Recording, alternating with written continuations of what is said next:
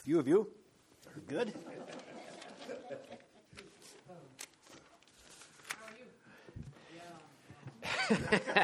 Oh my, I'm good. A little winter, but it's that time of year. 1st of December, actually, today. Where did this year go, by the way? Wow, crazy. Well, today, Lord willing, we're going to conclude a short study that we've done on why are we short. Thank you, Ernie. Short study. There's nothing I do that's short, is there? Nothing. Anyway, a study. I think this is our 3rd week involved in it. But at any rate, we're talking about why are we here? Why are we, literally, why are we walking the face of the earth? Is there a purpose? Is there, and we kind of went along that line, and we're going to do quite a bit of review today and just kind of put our arms around all of it. Hopefully it'll all kind of come together and make some sense. But before we go any further, let's just bow our hearts in prayer. Father God, we thank you for the day. We thank you for your love and care.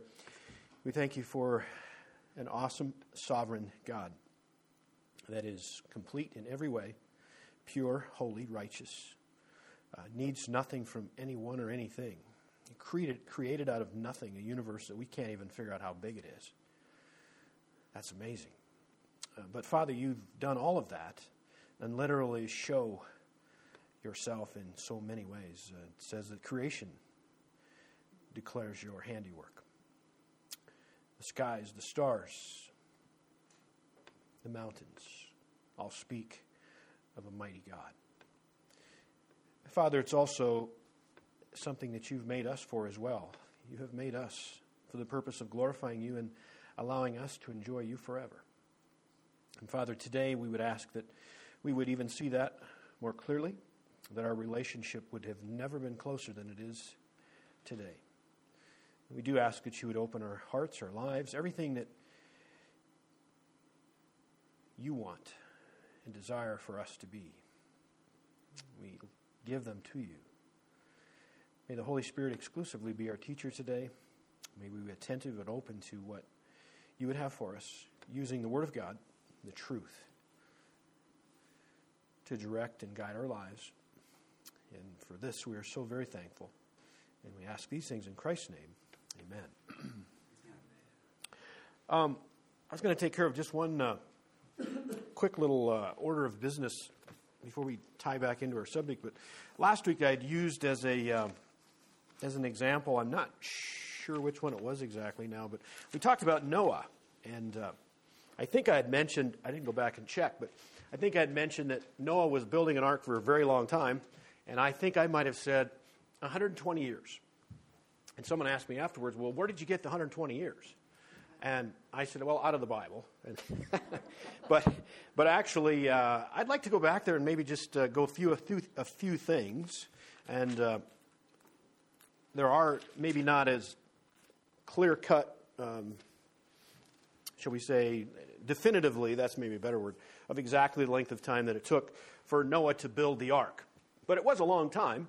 And the 120 years doesn't maybe necessarily tie in exactly with the ark building. But we know, you got your Bibles? Let's just do a quick little study here. Let's go to Genesis chapter 5 and verse 32. Let's assess the age of Noah in respect or in context with some of the other things. We find in verse 32 of Genesis chapter 5 that Noah was 500 years old, and Noah begat Shem, Ham, and Japheth. Okay, so he's 500 years old and he has his kids. I'm like, oh my goodness. Oh my goodness, right? Talk about, I can't get there. Now, one of the things that our world was very, very different then. Prior to the flood, it had never rained.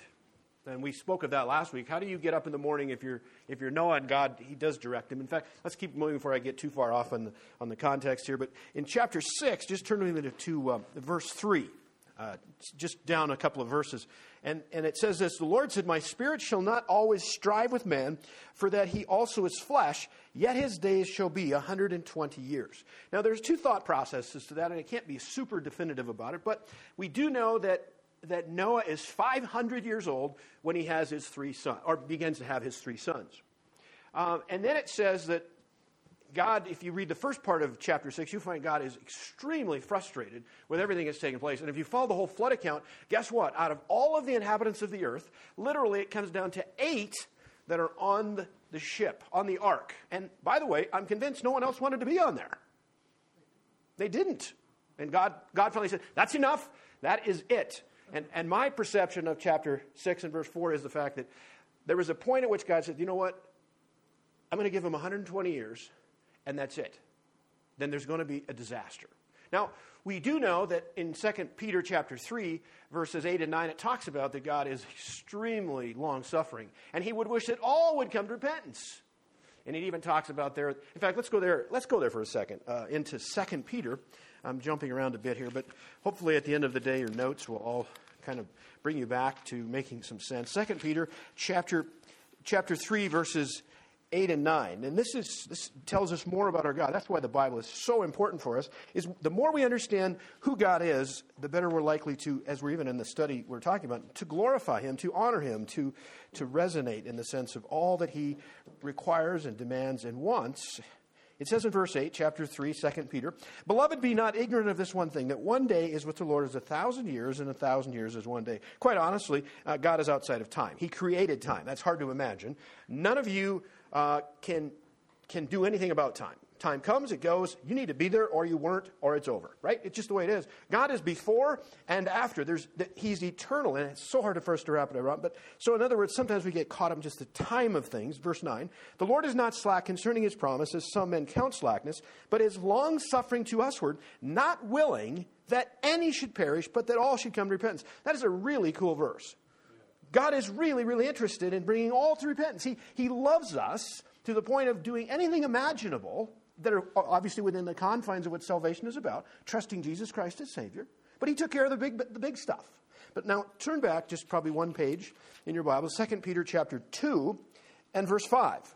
Now it describes for us Noah. Very, very, it's just short, it's condensed, but tells us nonetheless, verse 5, chapter 2, 2 Peter. "And spared not the old world," speaking of God, he spared not the old world, but saved Noah, the 8th person. Now, there was, what's that about? Well, there's Noah, and his wife is 2. He has 3 sons, so that's 5. And then each one of those sons has wives, so that's 8 people out of the entire population that literally have enough faith to trust God to climb on the ark. It says that the 8th person, a preacher of righteousness, bringing in the flood upon the world of the ungodly. Now, right there we find something out about Noah, that he was literally discussing and preaching the fact of God is righteous, and he lived it. He lived a life. So that helps us see a little bit more about Noah. Let's go back to Genesis now, and we find in chapter 7,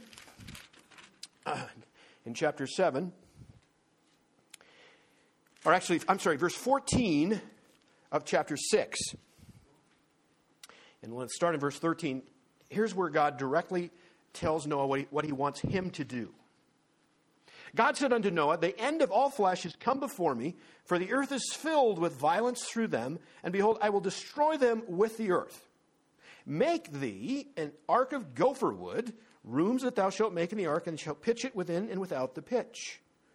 And this is the fashion which thou shalt make of it. The length of the ark shall be 300 cubits, the breadth of it 50 cubits, and the height of it 30 cubits. Now, if you're normal here today, the sense of you going into the hardware store and say, I'd like 30 cubits of hose or 30 cubits of string, and they would look at you. What are you talking about? Well, that was the stuff. Well, he's going to know now. So he's listening in on us right now. So now you can go to Ernie in the hardware store on Fridays and you can say, I want 30 cubits of string. And he's going to know because he's going to whip out his calculator. And we know that more than likely, it's not exact, but more than likely, 1 cubit would be 18 inches.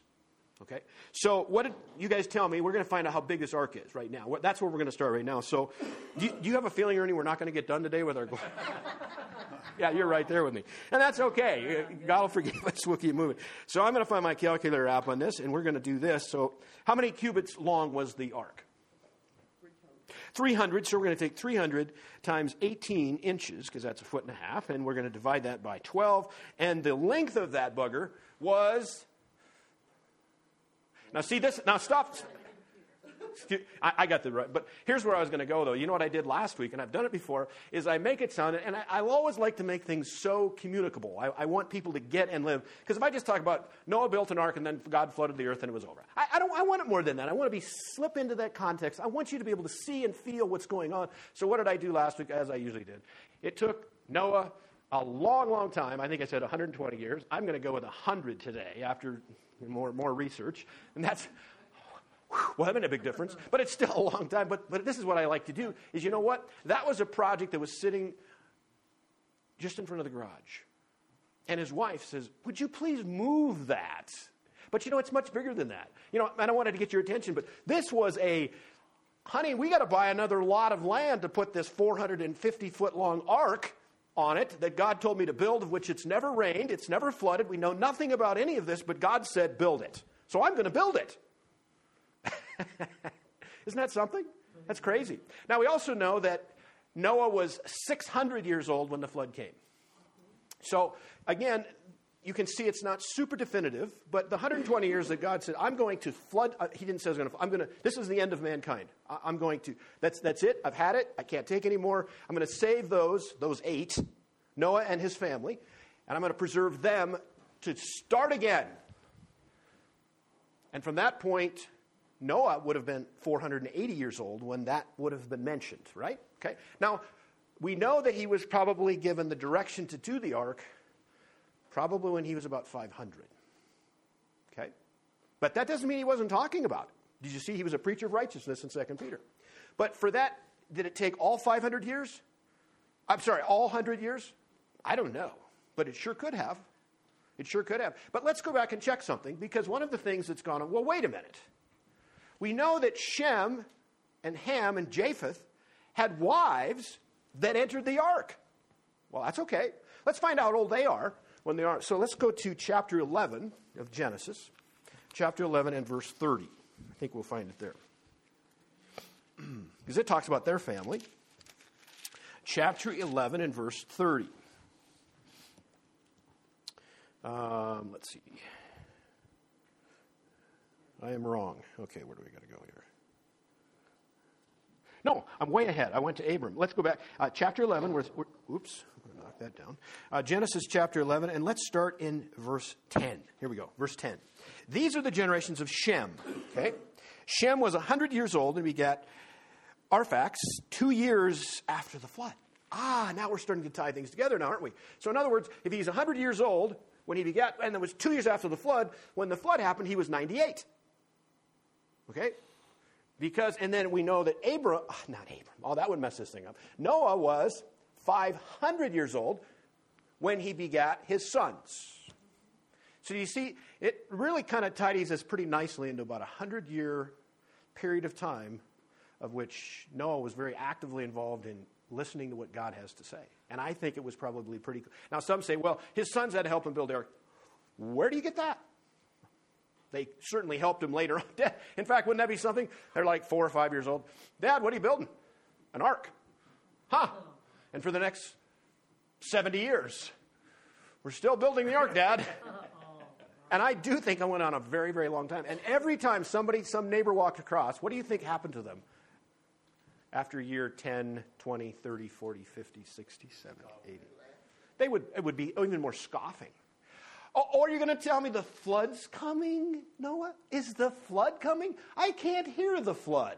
Rain. And that's the other thing.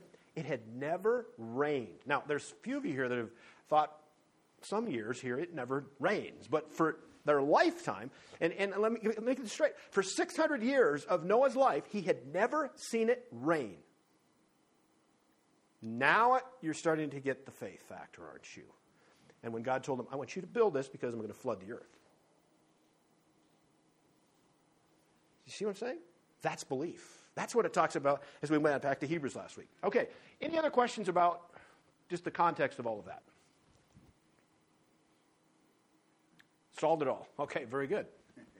Very good. Where did we fit that in last week? Do you remember?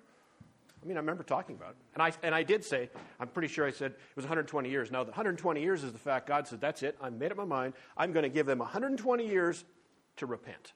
And we know what didn't happen. They didn't repent. And then, more than likely, I've done it twice now. Noah probably spent after, I just know this about Noah. God says, Noah, I want you to build an ark. Well, let's see. He says, let me get a committee. I'll get back to you on that. I'll kind of visit with my wife. By the way, we're just having kids. It's a busy place, God. I mean, really, literally. I mean, we don't have time to build an ark right now. We're a very busy people. You know what I think he did? He started finding gopher wood. And he went to work. He started assembling. Have any of you looked at, actually, one of our congregation has went back to see that. Lois. Was it Lois? Okay. Anyway, went back to see the ark that has, and it's as close to replica as possible. And I saw some of the pictures in just the building phases of that. My goodness, it would have taken many years. Now, there was somebody that tried to create that. They said, well, literally knowing what we know about Noah, what kind of tools did he have and all of that? I don't know, but they're pretty sharp guys. If you live 500-600 years in this earth, you're going to start to figure some things out, right? Right? And probably the less being corrupted by sin and all of this other stuff that our society's messed up in, they're pretty bright. They're pretty bright. I can't imagine that Adam didn't have a lot of things figured out. Can you imagine how much Adam would have known to be in a perfect Garden of Eden, no sin, no nothing, and then gone through the fall, and you're 950, was it 950? Is that what he lived? Yeah. You got to know some things, right? And to think of, I think Noah was, really generationally speaking, he was not very far away from Adam. In fact, his grandfather, okay, now stay with me now. His grandfather, does anybody know who Noah's grandfather was? You're going to say it, I know you are. It starts with an M, right? That guy? Methuselah. Now, what do you know about Methuselah? Well, not very much, Larry, other than he was the oldest living man. He died at 969 years old. Do you know when he died? If you do all the math, you figure it out. You know what year he died? The year of the flood. I'm convinced that Methuselah would have helped Noah on that ark because he was a righteous man. God took him home, and he took Noah on the ark. Just think of all of that stuff that would have went on there. Well, one thing would be easy, right? Where are you going today, honey? To the ark. Right. And the other part is I would, who's to say that he didn't also hire some outside help to help with it? It's a massive project. I mean, when you start to look at even the new one, if you say, it's a major undertaking. Because it's 400, somebody got your Bibles open to 614. Help me, I'll figure out the rest of your math. It was 450 feet long, and how wide was it? How many cubits? 75 cubits? No. Oh, you've got it already. See, you just took my thunder away from me, right? Okay, so it's 450 feet long, 75 feet wide, and 45 high. Is that right? Now, that's a massive, massive piece of navigational stuff, right? Yeah, think of that. Isn't that amazing? And then 3 stories. 3 stories in it. 3 stories. And it floated. That's really the one thing. It didn't have to be a masterpiece in the sense of beauty. It only had to do 2 things. It had to hold a lot of stuff, and it had to float. Floating was really big. It's really a big deal. And that's why I think God went through quite a bit of, you're talking about the refinement of how to build it, how to, using the pitch to fortify it in the sense of making it leak-proof. But it's thought that it probably weighed about 12,000 tons. 12,000 tons. With or without animals? That's without. Think of it, yeah. Because they thought it probably displaced 20,000 tons as far as displacement. But it itself was, again, these are numbers that are, people are just thinking about. Isn't that amazing? That's amazing. That's amazing. But all of that being said, I said 120 last week. 100 is probably a closer level. And it could be less, but not much less. Because if you think of the undertaking of that, amazing. They use cranes and all kinds of things to build this one they had. I don't know. I mean, it's just crazy. Lots of stuff. Okay. That was just a little branch we went right down, and we had a lot of fun, right? So let's get back. Let's get back to what we were talking about today. So we're going to try to just bring it all together. Now, one of the things, my problem that I have that I'm not sure of, and you're going to help me because someone here took notes the last couple of weeks, right? Right? Maybe. Right? Maybe. Oh, maybe. I see something coming here. So what we're going to do is, so let's do a lot of reviewing. So we're here, why? Why are we here? Just by accident? Some atoms just kind of got together, and there was protoplasm, and pretty soon, poof, here you are, and we have no purpose whatsoever. We're just kind of hanging around. Evolutionary, what's that? Your mom's got it. What do you have? To glorify God. You just went right through the chase. Can't have any fun at all. We just got to get right there. But really, literally, we are to glorify God. That's the whole purpose. And by the way, there's two facets of the sense of the glory of God. One of them is what we would call intrinsic glory. It's something that he already has. He inhabits the very essence of who God is. He is glory. In fact, maybe let's take a look at, let's see, where can I go to do that? Now I lost my glasses. No, there they are. There they are. Let's go to one of the kind of a theme verse we'd have is Psalms chapter 16. Let's go there for a second. Psalm chapter 16, verses 8 and 9. Psalm 16, verses 8 and 9. David speaking here. I have set the Lord always before me. Because he is at my right hand, I shall not be moved. Therefore my heart is glad, and my glory rejoiceth. My flesh also shall rest in hope. Now there's a thought process in these two verses. You kind of put it all together, and really that is what we're talking about, in the sense that the Lord is before me. My whole aim, my whole focus is to glorify God because he deserves it. And then secondarily, as a result of us glorifying God, that's what I'm going to get to. We're going to spend some time here today, is the sense when you glorify God, and we're going to look at 12 things, and you say, good heavens, it's only 4 o'clock. Well, we're good. We're good shape, right? Right. There you go. Okay. But we're going to review a lot of them. In fact, I think today, how many did you have last week total? Do you know how many you have total? 11? Did you really? Well, this is going to be short. Then we're going to knock this out quickly. How many? 7? This isn't going to work out right now, I can tell you that, because we're going to get to 12. This isn't going to work. But at any rate, David probably does as well of showing us a Godward focus, if you will, something that we need to point towards, and one that was overarching that I think we're going to get our 8th one without even trying too hard today, because the first thing we really need to understand is, would somebody turn to 1 Corinthians chapter 10 and chapter 10, verse 31.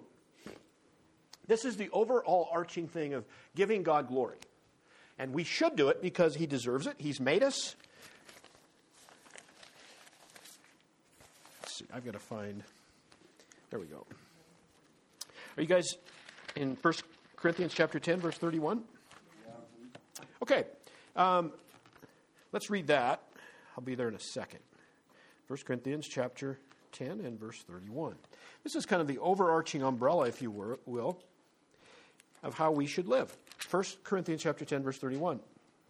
It says, whether therefore you eat or drink or whatsoever you do, that's covering it all, do all to the glory of God. Okay? So one of the things that we need to keep in mind is it's not just wandering around, just harem-scarum, doing whatever we think or whatever we're not thinking, or just living for anything, for nothing, for whatever. You must always aim at what you hope to hit. You went out elk. Has anybody went elk hunting this last couple of weeks? How did it go?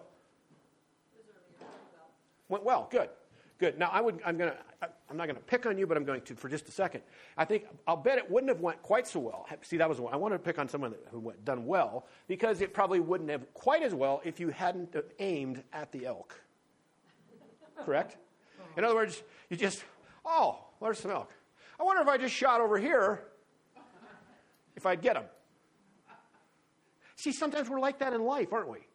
When we're not aiming at what we really are focused, how could we not aim at what we want to hit?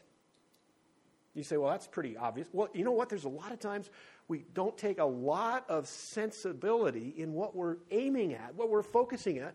And why didn't that work out? Leslie, what if you would have shot the opposite direction of where the elk were? And then hit. Perfect answer, right? You would have missed. But what would have also probably happened is the noise, and they would have went away. We would have been ineffective. And it's much the same way. I mean, as elementary as that example is, it's much the same way. If we're not aiming to glorify God, we won't get it done. So the primary thing is to aim. I'm just going to say it the way. Aim to glorify God in everything we do. Is that number 8? Excuse me? Is that number 8? This is actually number one. This is the overarching one. So what's going to happen now is we're going to bump the other ones, right? Okay? All right. Aim to glorify God. Because this is really the overarching one. Now, number two, you guys start filling me in, because what I'm hoping to do now is in our review is you guys are going to tell me the ones that we've done, and then I'll fill in the ones we haven't done, because somewhere I've mixed them up. Okay, so we're going to depend on your notes. Number two. Yeah, the first and really the only way, foremost way to glorify God is to accept Jesus Christ as Savior. Because that's where it all starts. That's where you become a brand new person. And the Holy Spirit, I better write. Have you noticed I cannot talk and write? You've noticed, haven't you? When you accept Jesus Christ as your Savior, then everything is brand new. Your sin problem's taken care of. You are brand new, it says in 2 Corinthians chapter 5, verse 17. And then the Holy Spirit comes to reside within you. He literally takes residence. Now, see, then things start to be able to happen. As we yield to Him, things start to work. Now, number three, and this is where we're going to get a little confused, because I think someone also asked me that I'd forgot one last week that we talked about the week before. And you're nodding, aren't you? Okay, which one? No, it wasn't. It wasn't. Do you remember what it was? Confession. Yeah, that's right. Because another thing, after you've accepted Christ, confessing sin is a very key component to glorifying God. I'll give you and what's the opposite of confessing sin? This is going to blow your mind right now. Do you know what the opposite of confessing sin? And Ernie's going to say, not confessing sin. Okay, I already saw that one coming. But literally, when you are not confessing sin, in other words, you're not taking accountability, you're not taking responsibility, do you know what you're really doing with it? You're blaming God. Let me show you an example of that. And we used it a couple of weeks ago. Let's go to your Bibles. We're going to try, as we review, we're going to go quickly, but I want to take a few opportunities as God leads for us to just kind of dial in. Genesis chapter 3. Now, things are moving along nicely in the garden. God has not just built, He created things out of nothing. And it's all good, except one thing. One thing's not good. And He says, it's the only thing He says it's not good. The man is alone.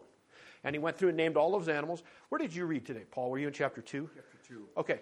And did it talk about naming the animals? My mind isn't there. Okay. And so literally, as those animals were paraded across, Adam named all of those. And the only thing that was positive he knew at the end of that day was the fact he was worn out from naming animals, right? Because they went from probably hippopotamus. That was pretty. Duck. Fly. Right? It would have been a long, long day. And it could have been several. But you understand what I'm saying. You know, it would have went from very complex, well thought out names to let's get this over with. But you know, the bottom line of something that was very key that God saw, and which he knew, but it was for Adam to see too. There was nothing there, no one, that was suitable to be his mate. And God said, that's not good. But God, what did He do? He took a rib and He made a woman. And He said it was very good. Very good.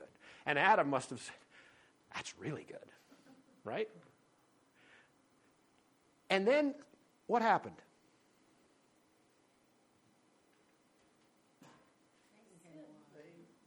Temptation came along, didn't it? Yeah, Satan came along. And what did he do? How did he attack this? Could you have made, now this is what I want to get you. Is there anything they needed in the Garden of Eden that they had to have but just didn't have there? What wasn't on the shelf? What wasn't there? Was there no, you see where I'm trying to go? This was perfection. This was perfect. Except what? That's right. Satan cast doubt in Eve's mind that God really was withholding from them. He was holding something back. And right away, the mind started to go. And I'm going to tell you this right now. You never sin unless you doubt God's goodness. That's a guarantee. And it works every single time. And Satan knows if he can get you to just doubt something, or something's being held off from me, or it's not as good as it could be. All of those things, you know what happens? Sin takes control then. Okay, so then you all know what happened. There was a Fuji apple tree there, and she bit it, and she said, honey, this is awesome. And he's sitting right there, not protecting her from, by the way, he's right there. He let her down. He let his wife down. And she gives it to him. He eats. And then, like, the lights go on, and it is a bad day. It is a very bad day. God starts, and by the way, how would you like to have let's see, it's 4 o'clock. It's time for us to walk with God in the garden. Can you imagine? I can't get there. I'd like to be. And you know what, Sammy? It's going to be like that. It's going to be like that. We're going to be with him forever. I can't wait. I cannot wait to take a walk with Jesus, right? And those hands that are wearing scars forever that he did for me. Right? Isn't that crazy? Anyway, okay, so here we go. Adam, I'm sure, is concocting this story. Have you ever had little children and they've really, really messed up and they're hiding? They usually go, have you noticed that? They're hiding. They don't want to tell you what's going on because they just do that. In fact, Achan is another example we could use. Achan, remember what he did? He stole all that stuff from Jericho. He hid it, and then he basically hid too. That's what we do. Okay? That's what we do. So God says, where are you at? We're hiding. We were naked and we're hiding. Well, who told you that? Did you eat of the tree? It's amazing how God can get cut right through the stuff. It was the woman. Now, first of all, we stop there and we say, he said it was a woman. No. No, I want you to go to chapter 3. I want you to see this in your Bibles. You go to Genesis chapter 3 and you look at verse 12 and you tell me if it's really the woman that he's blaming. Watch. We'll start in verse 11, make sure we get our context. He said, who told you that you were naked? Hast thou eaten of the tree whereof I commanded thee that thou shouldest not eat? And the man said, watch this, the woman whom thou gavest to be with me, she gave me of the tree, and I did eat. Now, what has he done right now? Has he confessed his sin? That would have been the best thing he could have done, right? Because what would have happened to you, even as bad as it was, if he would have confessed his sin, guess what? God would have been glorified. But what did he do? He not only didn't confess his sin, he blamed God for giving him the woman who gave him the apple. Right? And I'm telling you, that blame game has went on forever. I was actually, I got a phone call, it was about 10:30. What night was that now? I was ready to go to bed, and I got a phone call. And the long and short of it was, there's people that have been praying for, and the wife called me, and she said, Larry, you need to call my husband, because it's not good right now. So I spend the next 3 hours, 1:30 until I get to bed, just trying to quiet this whole thing down, right? And it was amazing.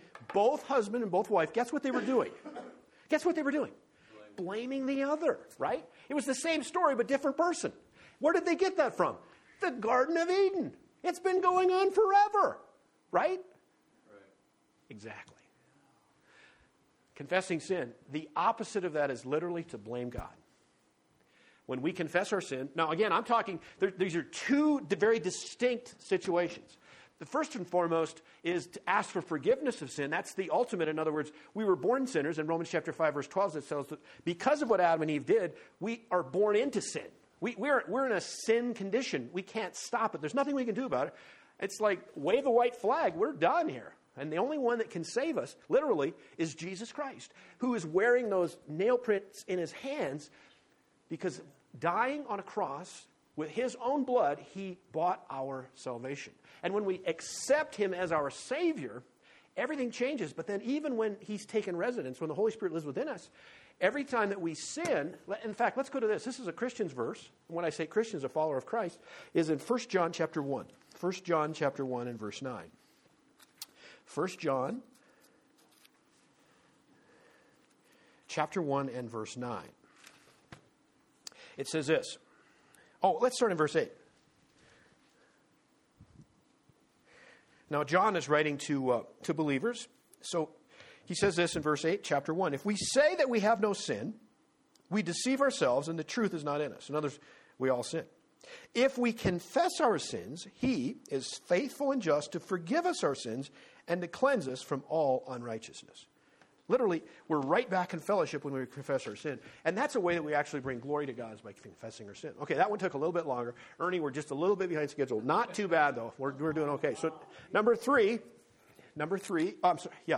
actually. Yeah, there we go. I'm gonna get, you see how messed up I've got this now. Number 4 is, what'd you guys have? Trust.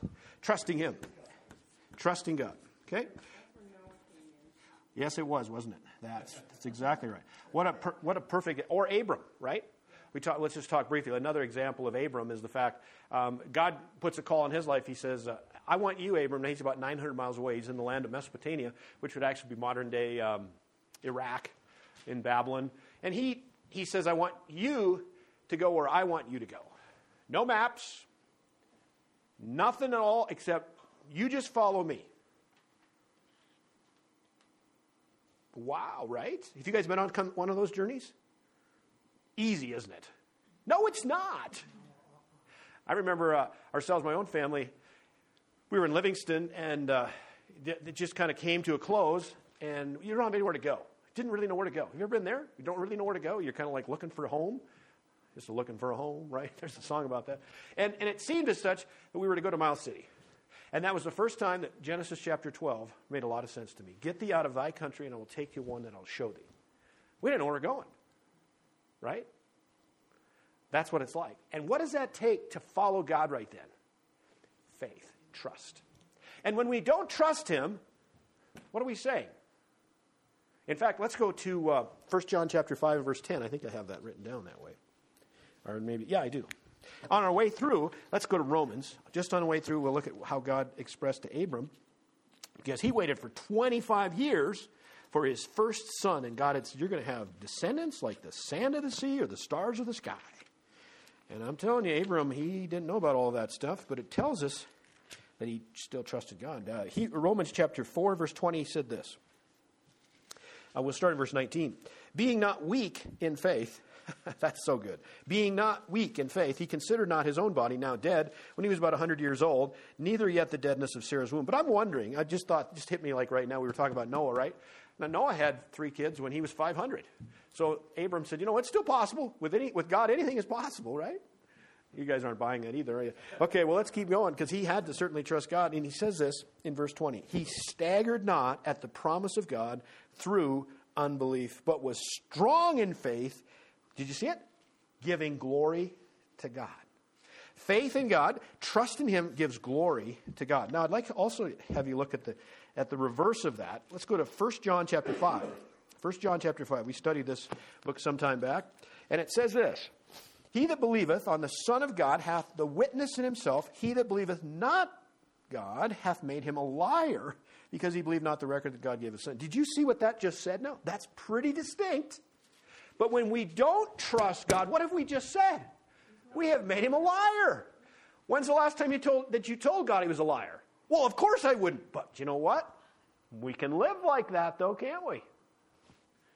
Whoa, that's a little stout, isn't it? Do you see how important it is that we glorify God? How we do it? How we do it? Okay, now help me again. Number 5. What'd you have next? Fruitfulness, right? Is that correct? It'll work. Yep, fruitfulness. Okay. And that is once you're connected, and I mean that word, when you're connected to Jesus Christ, when you're in the branch, when the vine is on the branch, guess what? You start to bear fruit. Fruit becomes who you can't even stop making fruit. Have you ever seen an apple tree or something that you just look at the poor little thing and you say, well, that's not going to produce any fruit. It just blows out, has a massive harvest. Why? Because it comes from within. It comes from within. It's a DNA, if you will. And when you are in Jesus Christ, everything changed. And now you can't stop making fruit because it's him within you that's doing the fruit. Okay? That was in, what verse did I have you guys look at there? John chapter 15, probably?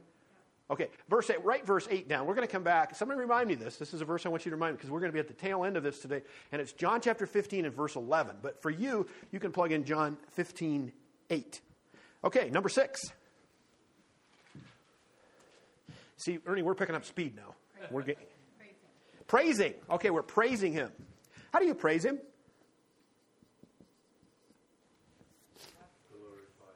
Okay, and how do we do that? I mean, what's ways to do that? Songs, hymns. Yeah, just opening your heart, right? I've inside the tractor cab, I've sung a lot of stuff that probably wouldn't be recorded. But it was from my heart and God received it. Make a joyful noise. Doesn't have to sound like be perfect melody. But I tell you what, God receives that. Now there's a part of that. There's another part of this. And it's interesting when you watch. I'm going to use Habakkuk for a second. We studied him several weeks ago now. And Habakkuk, tell me about him for just a second. What do we know about Habakkuk? He was, okay, well, this is going well.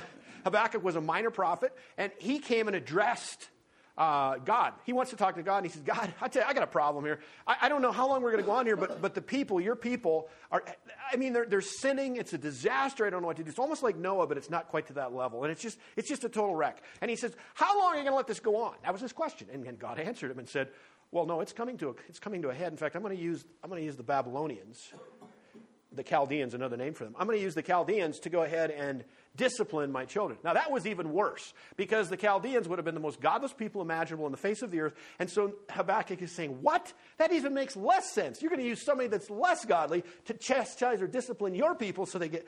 I don't understand any of this. Okay? But if you go to... Now, I want you to write this down. We don't have time today. But if you go to chapter 3 of Habakkuk, if you can find it, go to your index. Right? It's pretty cool. But what he starts to do is he starts to recite. And that's the key I want you to remember. He starts to recite or to rehearse or to go back and talk about all of the things that God had done in the history of Israel. All of these magnificent things that literally made Israel great or could have been greater than they were, like the Red Sea, the crossing of the Red Sea. That is so amazing. Can you imagine telling your great-grandkids about that? Oh, it was amazing. We had our backs to the wall, back to the sea, and here comes the Egyptians, and they're going to take us out. And all of a sudden, Moses takes his staff, and he puts it on the water, and it just splits, and there's huge walls, and we go through it, and it's dry. I cannot believe it. And I turn around, and here come the Egyptians, and they come, and now that story will preach. In fact, it even says Rahab, who is a long ways away in Jericho in the land of ultimately Israel, she had heard of that story. She said, how great your God is in our eyes. Isn't that cool? Now, that's letting God work. That's glorifying God, isn't it? Every time they recited that to their kids, guess what? God got the glory. And that's even in our lives. You go back and you look at those I'm going to say little mountains where, where God really proved he was God. And you start to say those over and over and over again, guess what happens? It builds your faith. And you start to go beyond that whole situation because God is God and he is faithful and he will keep you all the way to the end. And what Habakkuk does is in chapter 3, he starts working his way through this. He's reciting all of these things. You know what happens at the end of chapter 3? Oh, we got to go there. We can't. We got to go there. You got to find Habakkuk. You got to get there. Habakkuk. It's in the Old Testament. Did that help you? Yeah. Habakkuk. Those of you that are searching for pages, it's 1,349. But look at this now. And again, I'm going to let you read Habakkuk chapter 3. But something happens to him as he's reciting all of these things that God had accomplished. You'll find it in chapter 3. And look at, he get down to verse 17 and 18. I want to read this because what happened to his sense of disbelief and total, I can't believe, by the way, he's got the same mess. Got the same mess, the same messed up country. Everything's all messed up. But it's different because he's put it into perspective. Now, last night, I woke up in the middle of the night. And I'm like, it's not going well, right? I'm rehearsing, but not I'm rehearsing God stuff. I'm rehearsing the problems. Have you noticed how that is the opposite of that? I'm sorry, I'm just bearing my soul, right? So there's a couple things, and some of you have utilized this as very key. When I start to think about other people, it diffuses the strength of that whole thing. I visited another family this week, and lots of problems. I mean, things are tough. And by the way, even you here today, I know enough about life that you guys are struggling. I know that. That's just the way it is. That's life. But this family that I was visiting, they were in lockdown mode. I mean, they were just I get it. Oh. But that is so dangerous because that's exactly what the enemy wants you. He wants you to be divided and to be separate and feel all alone. And I said feel out loud. To feel all alone because then he has you in a very vulnerable position. The best thing that family could do right now is to have somebody, somewhere to be just digging in and going after helping someone else. It takes all of that attention, all of that self-awareness. Maybe that's the right word I want to say. And it's easy, isn't it? I didn't wake up this morning and think about somebody else's problems. That wasn't the first problem that popped in my mind. Whose was it? Right? It was mine. And then you know what happens? You recite that, and it gets bigger. And pretty soon the room's not big enough to hold it. I'm exaggerating a bit.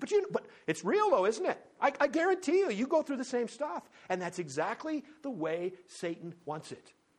And as soon as you start to break that down, wait a minute, wait, stop. Hebrews chapter 13, verse 5. I am with you to the end. Well, that'll change a few things. God hasn't left me. I may feel like it, but that's because I've been focusing on things that aren't relevant. God is number one. Now watch, this is the same thing that's happening. His situation has not changed at all. Habakkuk, back to Habakkuk. Nothing's changed. It's the same mess. Watch this. Verse 17. Although the fig tree shall not blossom, that means it's not going to be fruit. Neither shall fruit be in the vines, that's no grapes. The labor of the olive shall fail, oh, no olives. The field shall yield no meat, oh, no pasture. The flock shall be cut off from the fold, oh, that's no calves. Might even be some sheep there, I don't know. There shall be no herd in the stalls. Oh my goodness. This sounds like a disaster. But he said, even if that's the deal, nothing, nothing, nothing, nothing, nothing. Yet, I will, did you get it? I will rejoice in the Lord. I will joy in the God of my salvation. The Lord God is my strength. He will make my feet like hinds feet. Just like if you take a deer or an elk and going up the mountains. Man, are they sure-footed, right? You just don't jaunt right after them and catch up, right? They're so sure-footed. He's saying the same thing. He is really giving me the stability and the protection. And he will make me to walk upon high places. That's how he ends this. This is the same guy that life's a wreck. What was the deal? What was it? He was praising God. He was reciting the things that he got. Now, the other part of this is there's another side of this which we hopefully were encompassing in this last week. It's called Thanksgiving. When you can be thankful, that'll break down those huge mountains that just seem to be overpowering. And sometimes it takes a little while to dig out. Like, Lord God, thank you for, thank you for, right? Have you ever been there? You can't, that's how sickening the thickness of the wall is that has been built up. And when you start to be able to bring thank you, God, for this. Thank you for this moment, because we're right now together. We're talking with one another. I'm able to pray. Thank you for receiving my prayer. Thank you, God, for answering my prayer. Thank you for being open to listening to my... Do you see what's happened? Just that one thing and everything cracks loose. And it starts to go. And this is where God is glorified, because ultimately you receive joy as a result. Did you see what happened to Mr. Habakkuk? Joy was all over him. This is the one thing. If we shut down right now, the one thing I want you to get is when you are glorifying God, these are just 6 of them, something happens. Joy comes into your life. If you're struggling with joy today, I can tell you right now it's the reason is you're not glorifying God. I didn't say that's what the Bible says. Isn't that amazing? So we can roll right where it's at. Let's go. No, it's number 7. Prayer. Okay? Oh, I'm hoping we hadn't talked about contentment. Had we talked about contentment? Did we really?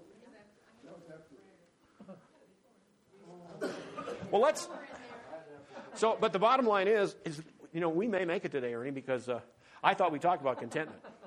Okay? Or that we didn't. I had this huge pile of notes to talk about contentment today. Isn't that something? So let's try, so you guys got these. Let's go to number 7. And let's make it, what did you get? What was the other one other than contentment? Prayer. Let's go with that. Let's go. 7 was prayer. Okay? What did we learn about that? Did you remember those promises? Let's go back to John 14 for a second. John 14. Whoops, I'm going the wrong way. John 14. This sounds crazy. And let's look at verse 13. Now, John in 14 is a really cool chapter because he's telling them that exclusively, I'm going to go away, and I'm preparing a place for you, and I'm the way, I'm the truth, I'm the life. That's what he told Thomas. And it goes on later, and he says this, verse 13 and 14. John 14:13. And whatsoever you shall ask in my name, this is Jesus' words, that will I do, that the Father may be glorified in the Son. If you ask anything in my name, I will do it. I remember reading that for the first time. I thought, whoa, that sounds like a pretty good deal. All I got to remember to do is I ask for all the stuff I want, and I say, in Jesus' name. Now, I got to be honest, it didn't work out. And I thought, well, maybe I didn't say it loud enough, right? This little tag on the end of stuff, right? But is that what it means? No, that's not what it means. No, it's not what it means at all. No, we talked about this, but let's hash through it a little bit more. What does it mean? What does that mean? What do you mean in Jesus' name? Yeah, and looking through it, all we know about Jesus Christ, all we know about God, when you look at through that lens, in other words, we'd pray like this. Lord God, I'm asking because I truly do believe that through the sense of what I know about Jesus Christ and all that he would want, I'm asking you to accomplish it because I believe that's what he wants. Do you see the difference? It takes all the pressure off, and it opens us up. What has happened? And this is what prayer is really literally about. I'm going to say that this is what happens to me when I pray. I may go to prayer, and I may have some preconceived ideas of what I think would be the best for me or someone I'm praying for. But the longer I pray, guess what happens? The closer that God's will aligns, and actually what I should say, my will aligns with God's will. And that's why we pray. Because the more we know about God's will, and every time you pray, the more intimately involved you are with him, the more relationally you're visiting with him, the clearer his will becomes. And then you wouldn't ask anything that's not in his will. Knowingly, right? And sometimes it's like this. I said, Lord God, I don't know what you want right now, but I want what you want. So let that happen. You brought up Jesus praying before he got crucified. Father, your will, not mine. That's exactly right. Even Jesus glorified God in that as well. And by the very prayer itself, see, he gets the glory at the end. In fact, if you've prayed, let's say you've prayed for somebody. You've prayed for somebody. And it's revealed that prayer was answered. What do we usually say? Praise God, right? Do you see what? God is glorified. It's not us. We're not the power troll behind this thing. Do you see the difference? Prayer is so amazing in the sense of it glorifying God. Okay, next one was it contentment? It was, huh? We're going to talk a lot more about, let's leave that one for a little bit longer, okay? So let's take the next one you had. Unity. I remember talking about that last week, right? Okay, unity. Well, there's a lot about that. There's and I won't stay here very long. We talked a long time about it last week. What destroys unity? There's a number of things probably, but I heard it. I heard the word I was looking for. What was it? Pride. Oh, pride. Pride is an amazing thing. When you enter pride into a really nicely knitted, tightly integrated group, and when self, that's behind pride, anytime that raises up its ugly head, guess what happens? Explosions. Unity is the last thing to hang around. It's gone. Pride and unity, impossible. It can't happen. It just can't happen. And unity, God is, in fact, what did I use for a scripture there? Let's look at that real quickly. Did you remember? Anybody have it written down? That'll work good. Yeah, that'll work great. Let's go to Romans chapter 15 for a second. Romans 15. And let's take a look at, verse 5. Now the God of patience, Romans 15:5. Now the God of patience and consolation grant you to be like-minded one toward another according to Christ Jesus, that you may be with one mind and one mouth glorify God, even the Father of our Lord Jesus Christ. Now the word we didn't talk about last week as much was the word like-minded. What do you think that means? Like-minded. Are you guys all like-minded today? Are we in unity today?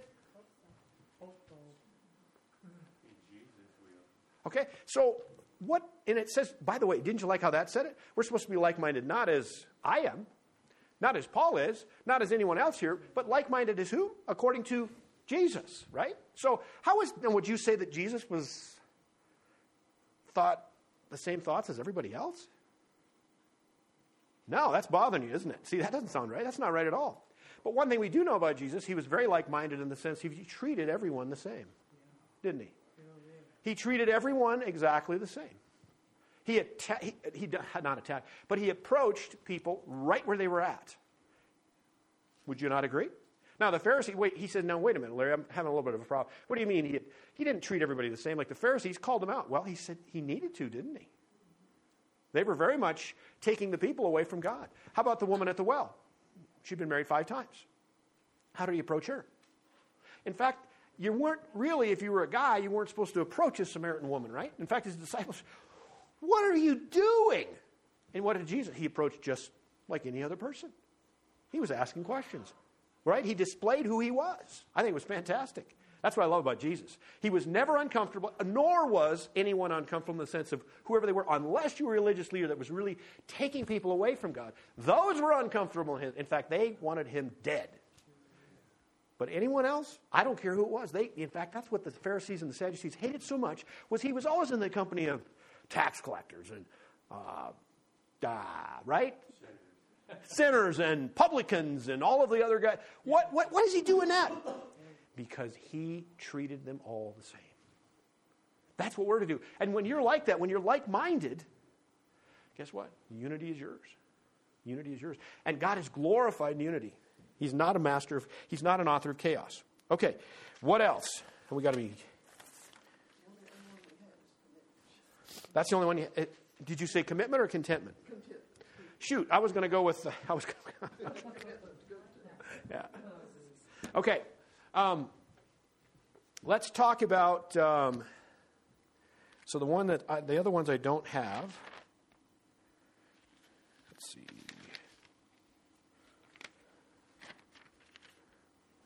Okay, you've got unity. You've got contentment. Let's write contentment down. That's okay if we've talked through it. We may actually do a mini-series on contentment. We'll start next week. And you're laughing about the mini part? Is that what that's your problem? Yeah. Okay, what did we use for verses last week in regards to contentment? Jerry, do you have it? Chapter 4, probably? Okay. Let's take that one just a little more. Let's go to another level and maybe a little more in depth. Let's go to Philippians chapter 4 for a second. I want to keep the context. Philippians sometimes, would you not agree that sometimes Philippians is a book that we like to take verses out and use them? You know, I mean, you could there's so many cool verses in Philippians that gives us encouragement and support. I'd like to take you to Philippians chapter 4, and I want to build into you the real context of this situation.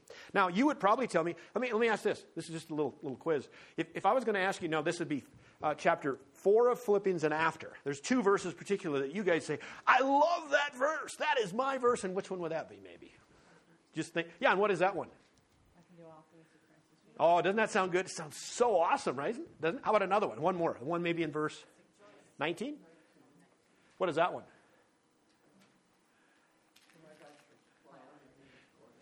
Exact. Don't you love those? See, you guys called those right out of me. That was pretty impressive. I like that. But it has nothing to do with what you're really telling. Yeah. That's why context is so important. In fact, let's start. I'm going to read this passage of Scripture now, and I want you to see how this is what really the message, the underlying issues of what Paul is trying to get us to see and how it ties in. Okay, Philippians chapter 4, we'll start in verse 10. But I rejoiced in the Lord greatly. Now, I want you to mark that because I'm going to ask you that in a minute. After we read this whole passage, I want you to see how he responded.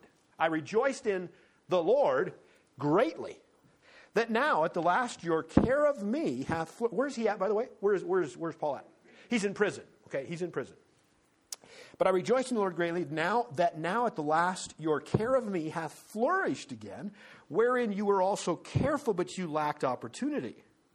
Not that I speak in respect of want, for I have learned in whatsoever state I am, therewith to be content. Now, that's probably the verse that I used last week, probably, sense of contentment. I know both how to be abased.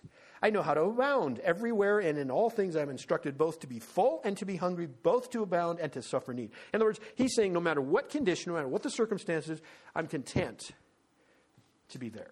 I can do all things through Christ, which strengtheneth me. And that's in regards to what he's just described in the sense of contentment.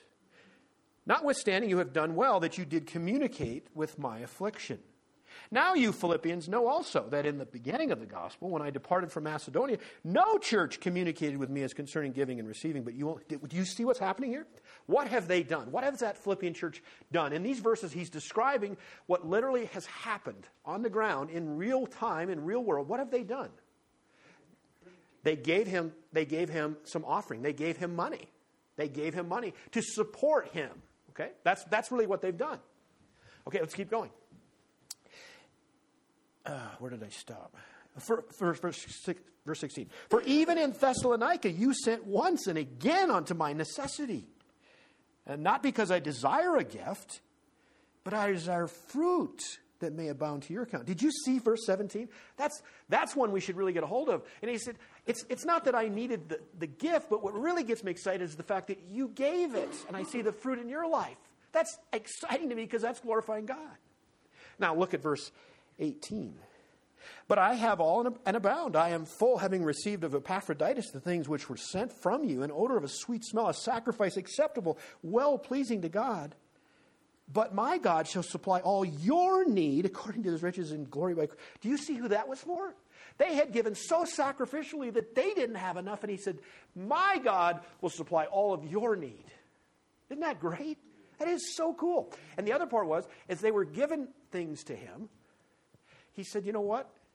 Let me read. Now, let me go back. Remember the part I asked you to remember? Remember what it was? Verse 10? I'm going to read it differently, and because this is, now you know what it's all about. They had given a gift of an offering to Paul, who's in prison. I don't know how he got that, but somebody must have delivered it to him, and he's writing. He said, man, thank you, but it's not even that I needed it. I'm okay with whatever situation I'm in. I'm content. But watch this. This is what would have you said?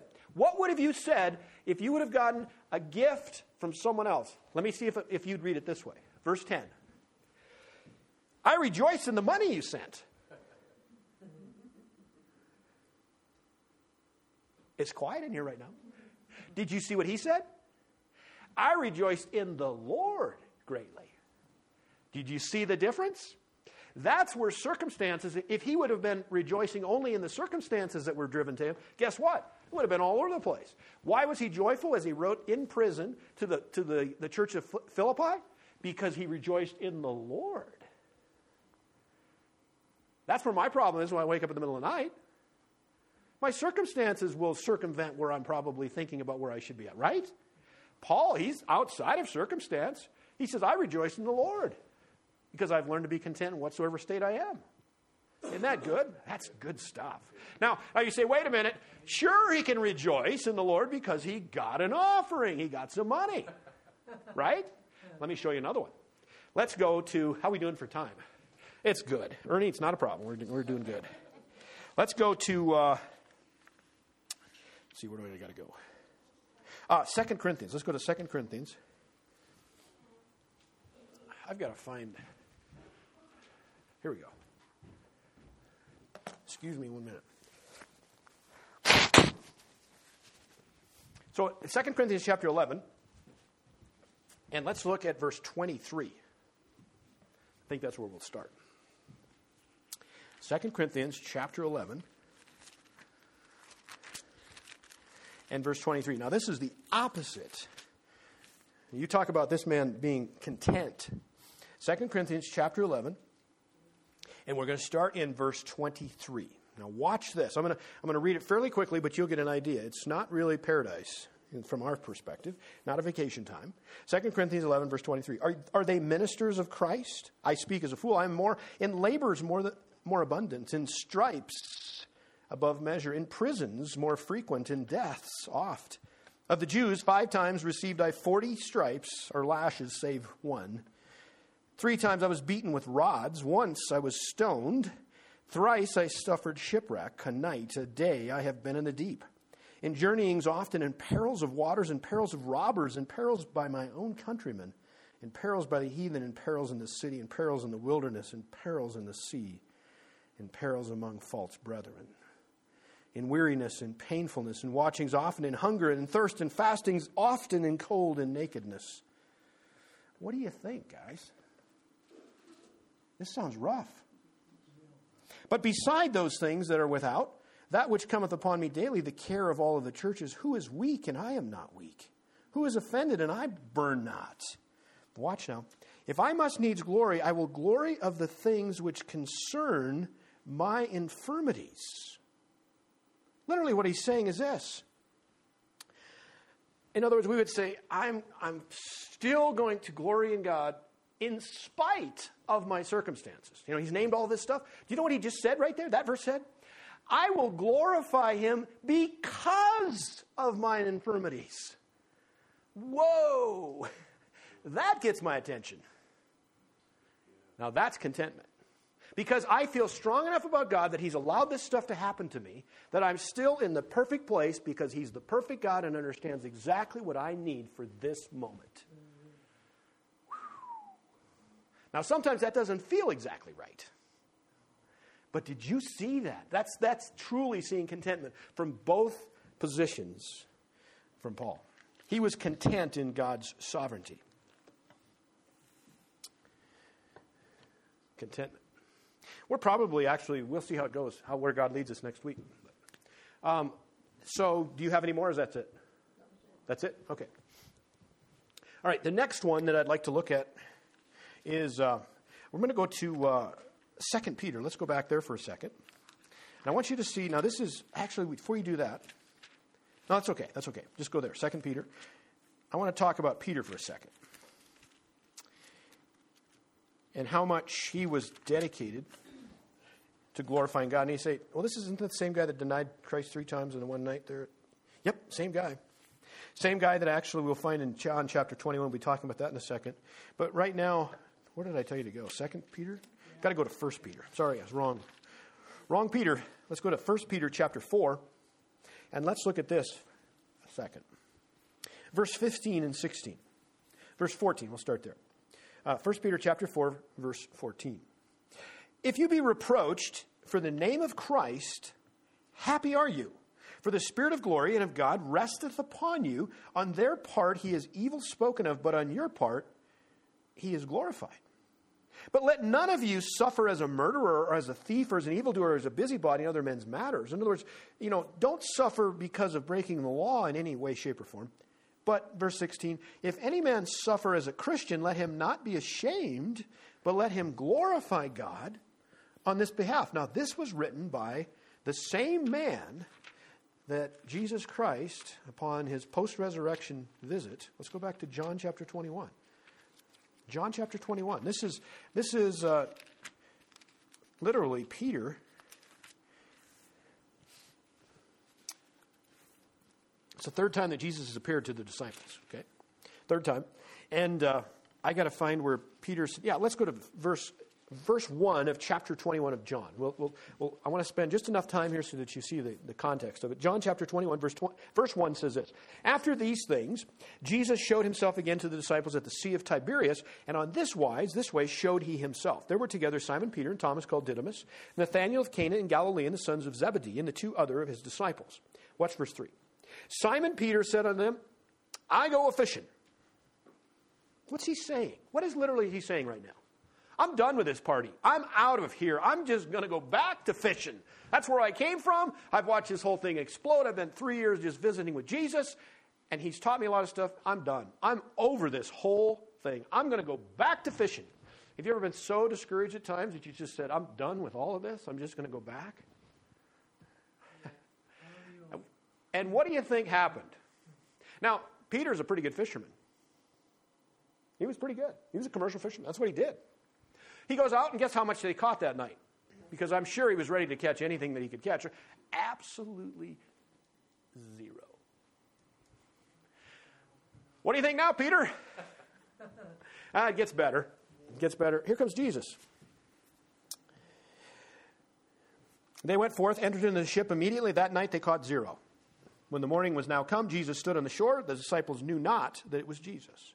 Jesus said unto them, Children, have you any meat? They answered, no. In other words, have you caught anything? How do you think that was working? You got commercial fishermen and somebody's on the shore. Hey, did you catch anything? No.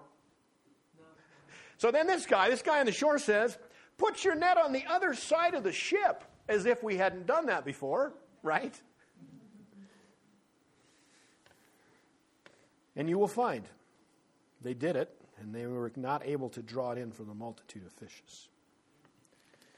Blew their minds. Verse 12, Jesus said unto them, Come and dine. None of the disciples dared ask him who they were, but knowing that it was Jesus. It was the Lord.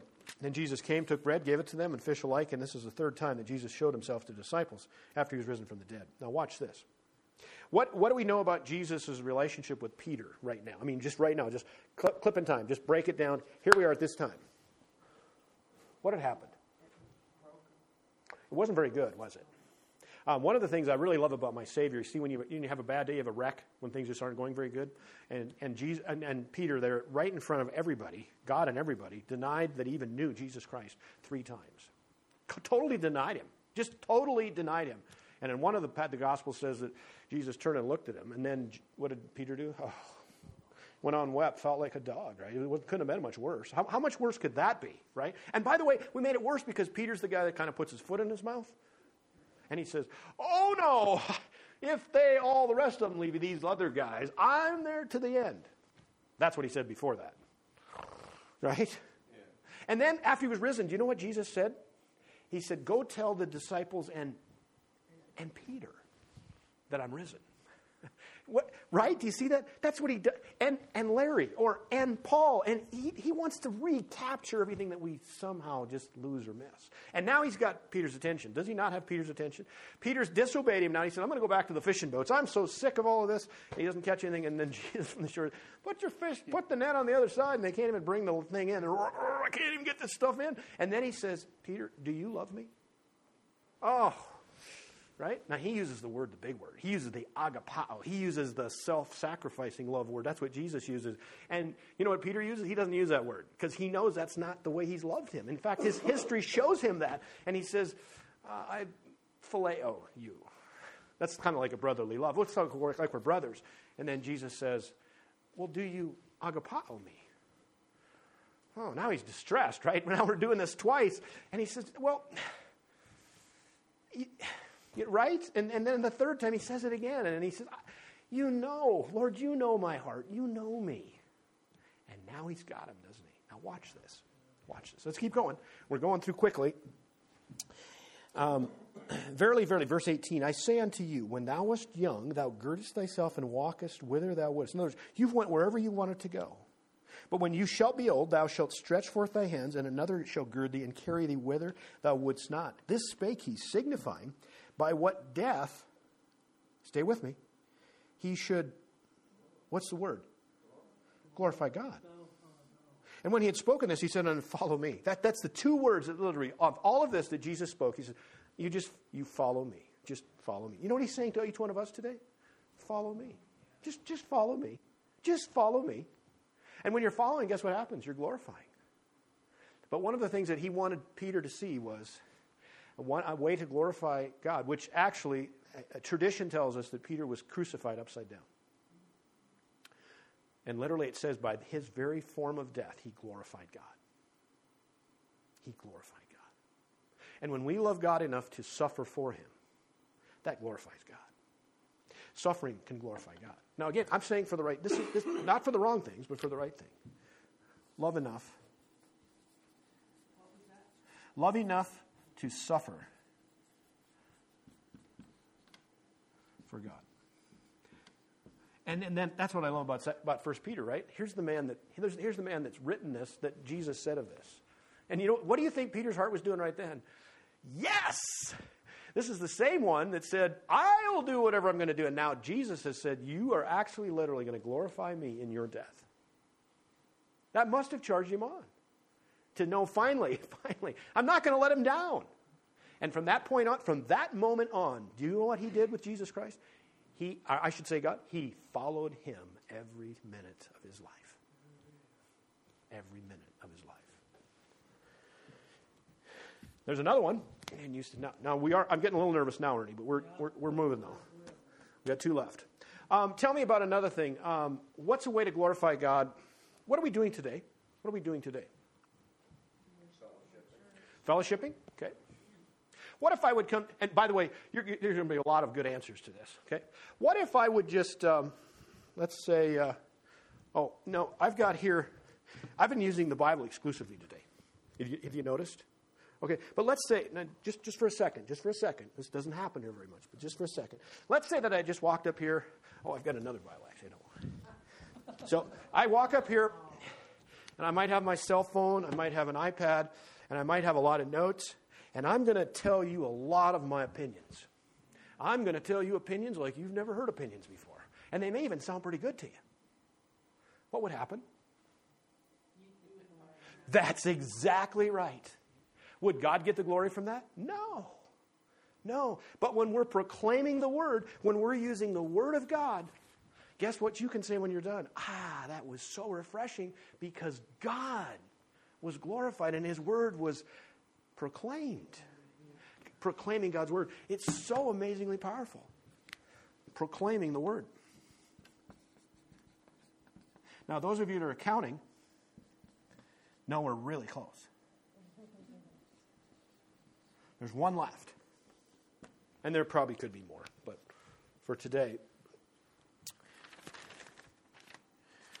Let's go to 2 Corinthians chapter 4 and verse 15.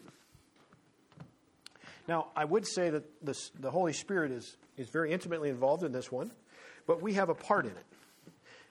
For instance, I caught you remember where I went out to that memorial in Washington? A friend of mine that was killed very prematurely, 47 years old, I think. And as a result, God took him home. It was such, and I won't get into the whole story of it, but something that did happen as a result of that was a friend, someone I've been praying for a long period of time, accept Christ. We're in front of an airport. And we're there long enough. I think I've told you this. You know how the airport police guys are there, and when a car sits there too long, what do? What are you doing? You need to move, okay? Well, they came and saw us once, right? And I said, we're okay. I'm going to get on a plane. I said, we've got some stuff here. But when I asked the question, I said, what if it was you instead of my friend Josh that would have been killed? Would you have been ready? And he said, no. He said, I'm not. I'm not ready. I said, would you like to be? And so we talked for quite a while, and finally we get to the point, and he says, I don't know the next step. I said, well, I'll tell you what, I'll help you. I will literally help you. I'll pray, and you pray after me, and if you mean business, then it works. It's the deal. Well, I had told him, and he did.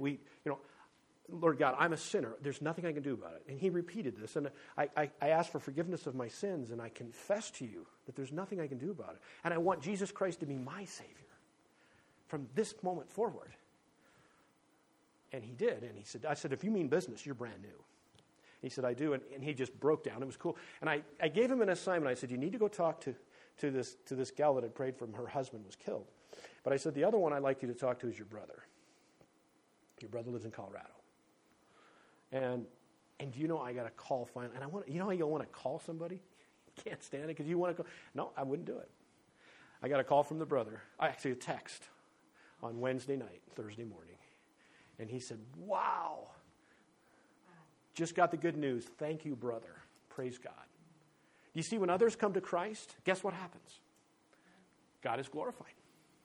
God is glorified. And there's another one. There's more thanksgiving in heaven than ever. In fact, if you go to Ephesians, let's go there for a second. Where did I tell you to go? Let's go to 2 Corinthians first. 2 Corinthians chapter 4 and verse 15. Verse 15. For all things are for your sakes, that the abundant grace might through the thanksgiving of many redound to the glory of God. As more people come to Christ, all of that abundant grace, it would even add more thanksgiving and brings glory to God. Turn with me quickly to Ephesians chapter 3. Ephesians chapter 3 and verse 10. I bet you've never, well, maybe you have, but Ephesians chapter 3 verse 10 tells us something that I think is miraculous. It's powerful. Watch this. Start in verse 9. To make all men see, are you there? Ephesians chapter 3, verse 9. To make all men see what is the fellowship of the mystery, which from the beginning of the world hath been hid in God, who created all things by Christ Jesus, to the intent that now unto the principalities and powers in heavenly places might be known by the church the manifold wisdom of God. Now and you're saying, wait, I don't get all of that. Well, hang on quickly. Now, as the church, who's the church? That's sinners that have been saved by Christ. Those that ultimately will be there one day. And you know what he said?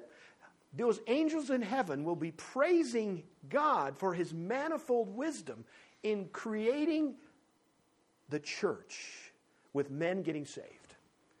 Think of that.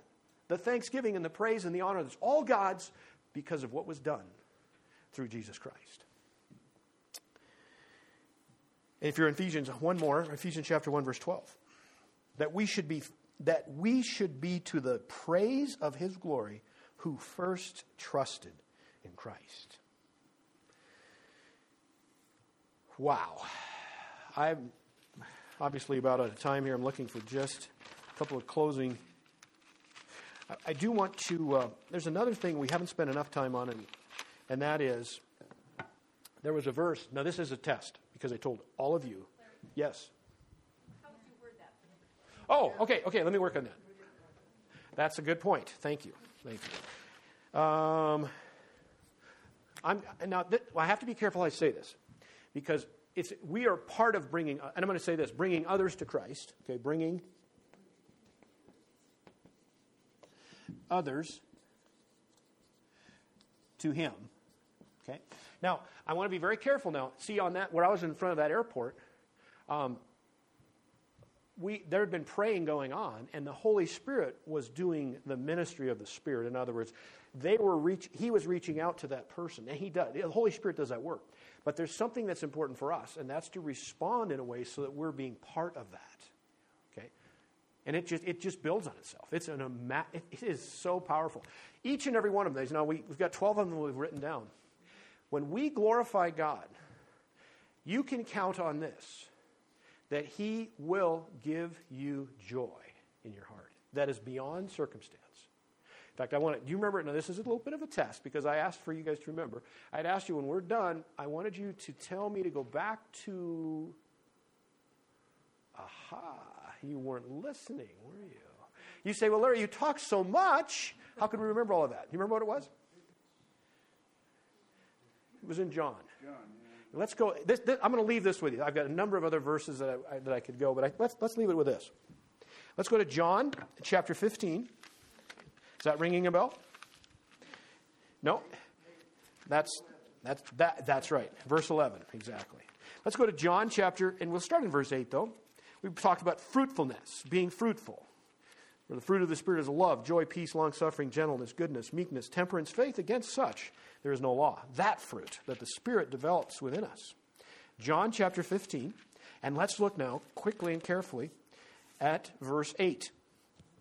Herein is my Father glorified. Now, we want to pay attention because that's how we get joy. That you bear much fruit, so shall you be my disciple. You're connected to him. You're seeking after him. You're yielding to the Spirit. Now watch. As the Father hath loved me, so have I loved you. Continue you in my love. Continue in my love. If you keep my commandments, you shall abide in my love, even as I have kept my Father's commandments and abide in his love. Watch. These things have I spoken unto you, that my joy might remain in you, and that your joy might be full. When's the last time you've been full of joy? Oh, boy, nobody, huh? How about that? No, I shouldn't tell anybody. But you know what? You know why that is? Because we're not actively engaged in glorifying God on every possible, aiming at glorifying him. Because the more we glorify him, the more joy we have. And it's his joy that will remain for us. Do you know what heaven is? Tell me what heaven is. What is heaven? You say, I thought you were going to be quiet. My home. It's what? My home. It's your home. It's where you're a citizen of, isn't it? What? Tell me about heaven. What's it going to be like? What's going to be there? Jesus, God. You know what heaven is? It's full, complete joy without anything that alters it, which it does currently today. You know what steals joy from you today? Sin. All of the challenges that press in on us. The things that steal and rob joy. In heaven, guess what? There's nothing to rob and to steal our joy. Joy is not boring. You know, somebody, man, you just ride in a cloud and play a harp, That's not biblical. I don't know where that's at. But you know what? It will be unending joy. What is missing in our country today? A lot. God. Love. Thankfulness. You know what? All of those things you've mentioned are very true. And at the end result of those, there's no joy in America today. There's no joy. There's a lot of people seeking after happiness. And I will say this again. I've said it many times, but I want to say it again because it's in the Scripture. If your sole motive is to be happy and you're going to take off and be down the avenue of happiness, that is a non-ending road that goes nowhere. Happiness is ever achieved. Joy can never be accomplished outside of circumstances, beyond circumstances, what I meant to say. But when we glorify God, did you see the Scripture really reveals it to us? That's where joy is, and ultimately heaven. Because what do we say? Our purpose is to be what? To glorify God and to enjoy him forever. And once we're on heaven's side, guess what? It's full-time joy. There's no tears. There's no sorrow. There's no pain. There's no weeping. You get it? That is full-time joy. To God be the glory. Great things he has done. Oh.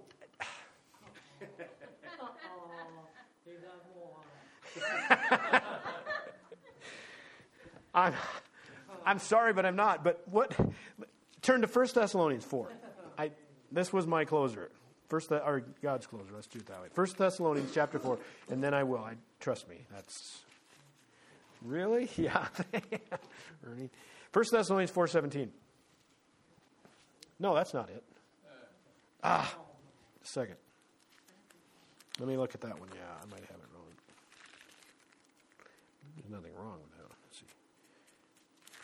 Come on. No. Okay, so I can't tell you that. I wrote it down wrong. Okay, I'll tell you what it is next week. How's that? Leaving something.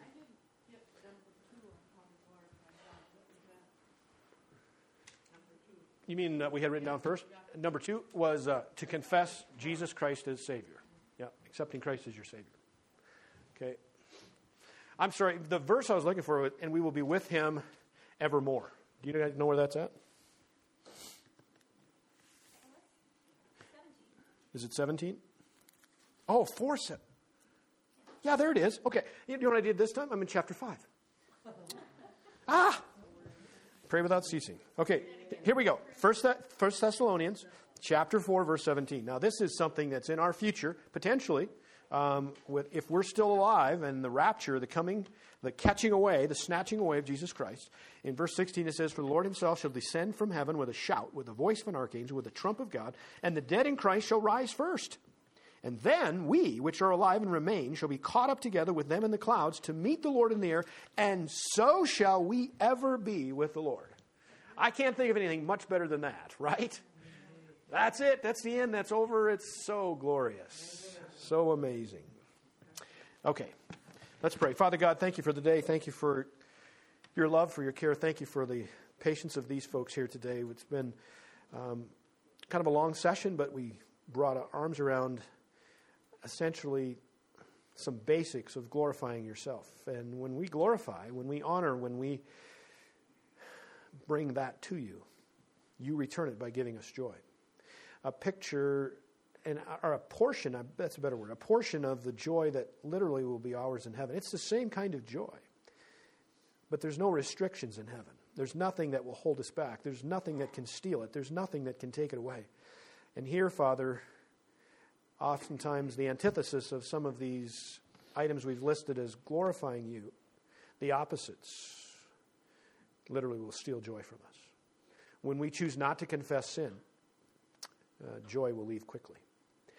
Father, there's so many ways that joy can be stolen. But Father, thank you for showing us how to glorify you. Thank you for the promise that we have joy in Jesus. And now, Father, take and use us in the manners that is most pleasing to you. We offer ourselves to you in Christ's name. Amen. We'll have a quick communion service here, our time